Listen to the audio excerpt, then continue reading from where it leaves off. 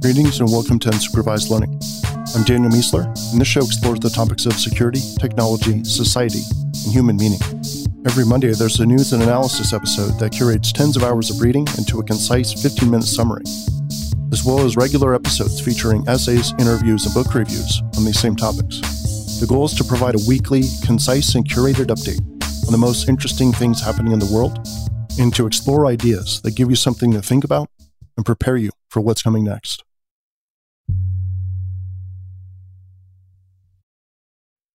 In this standalone episode, I read my essay titled, Humiliation is Deadly, Exploring a Status Game Model for Understanding Negative Behavior.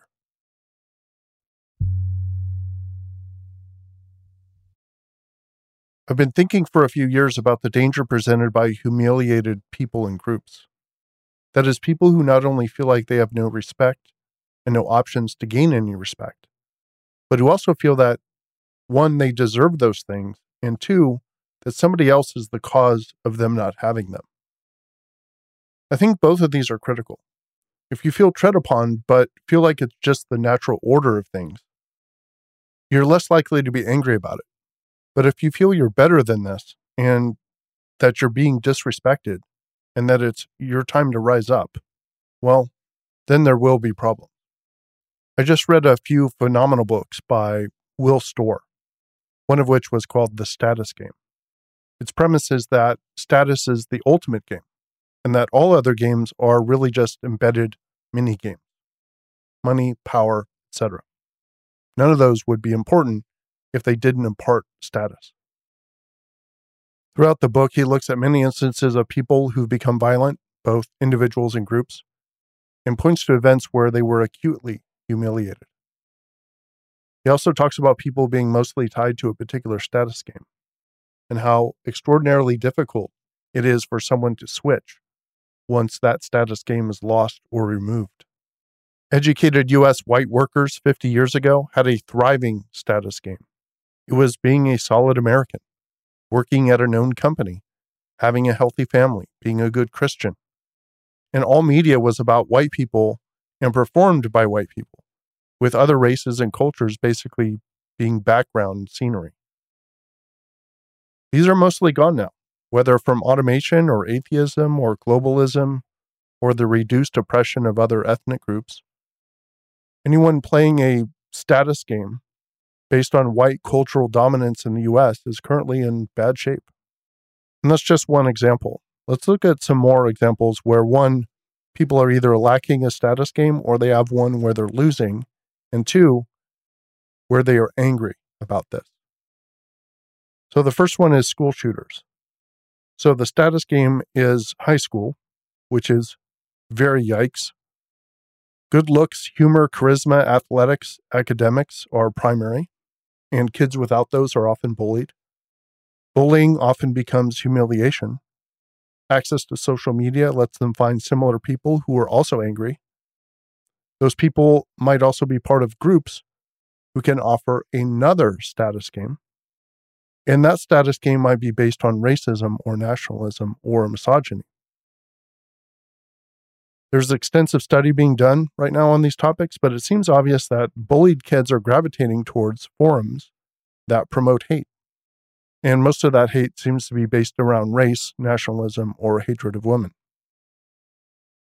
So next one, here's white people. So I said in Front View Mirror 2021 edition that I thought white people were going to be the dominant terror threat for some time in the future. I wrote, the rise of terrorism in the US and Europe caused by factions of white people. As demographics continue to change in Europe and the US and Canada, expect increasing numbers of young white males to gravitate towards extremism as an alternative to being told they are guilty, worthless, unworthy of mates, etc. Anyone who will tell them that they're valuable and attractive, and that they should be proud, will be irresistible to large numbers of them.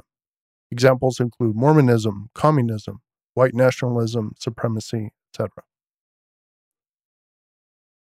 So here I'm speaking generally of young, less educated, less fortunate white people who don't have many economic or mating options, and the older generation who told them that they're being stolen from. In their minds, they used to be on top in the US, and then it all got messed up by somebody. Could be the blacks, the Jews, the liberals, women, or whatever their particular group or forum is focused on.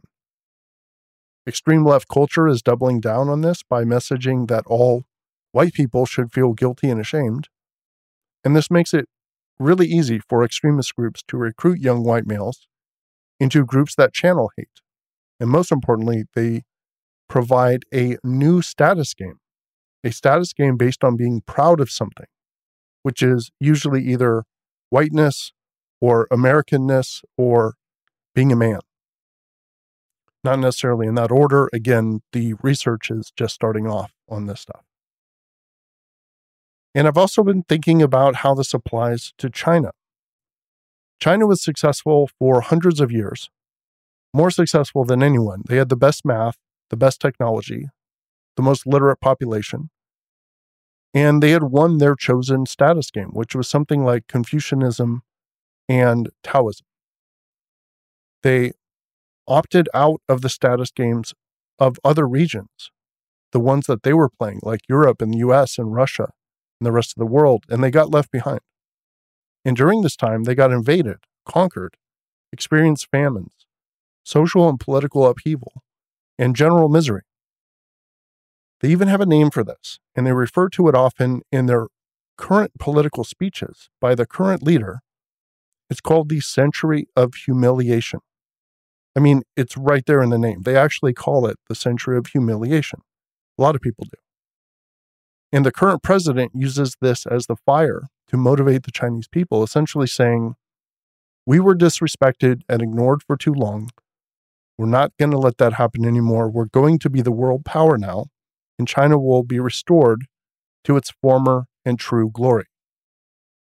And that's just a paraphrase that I made up, but there are dozens of speeches from Xi and previous leaders that are very similar to this. It's basically make China great again. Analysis here. So we need to be a bit careful with these types of models. They're useful, but it's too easy to over-attribute them if you turn them into a fetish, right? So there are obviously lots of factors that go into making someone aggressive or violent or otherwise antisocial. But I do think this pride and status and humiliation model has a lot of explanatory power. And one of the most interesting and powerful things about this model is that it actually hints at a solution. If the cause of so much of our negativity in the world is individuals and groups feeling like they have no value and no status game that they can play without being horrible, then why not focus on building better status games?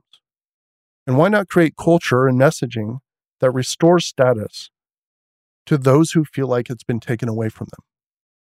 So here's a narrative for would-be school shooters. Hey guys, so many of the most successful people in the world today also felt exactly as you do right now. It is okay to be different. It's okay not to be popular. It's okay to be an introvert. You can be awesome. I know you can, and that you will. We have your back, and come talk to us if you need any help. Here's the narrative for white people. Hey guys, it's cool to be white, okay? It doesn't mean you're better than anyone. You're not. But nobody's better than you either. Keep your chin up. You're seeing tons of Black and Asian people in the media because they've been hidden for so long, and they need some spotlight. And the immigrants are killing it because they hustle their asses off, just like you used to 50 years ago. If you hustle like that, you will still have your shot. Chill. You're awesome. They're awesome. We're all awesome. We have your back, and come talk to us if you need any help. And here's the narrative for China. Hey guys, China rocks. As the US, as Europe, as the entire world, we have tremendous respect for you. What happened to you during those 100 years was reprehensible. You didn't deserve that. Nobody deserves that. We see you. You're smart, you're dedicated, you're hardworking, and you care about the health of your country as a whole, which is something much of the world could learn from you. Chill out. You're awesome. They're awesome. We're all awesome. We have your back, and come talk to us if you need any help.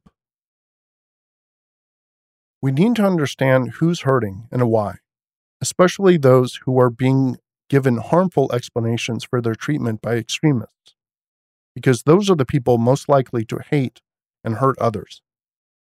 In other words, we need to build healthy status messaging and healthy status games for those that are suffering most. The alternative status games are already out there, and they come from extremists that are actively recruiting our youth. We must create and broadcast healthy alternatives. Unsupervised Learning is produced and edited by Daniel Miesler on a U87 AI microphone using Hindenburg. Intro and outro music is by Zombie, with a Y. And to get the text and links from this episode, sign up for the newsletter version of the show at danielmiesler.com/newsletter. We'll see you next time.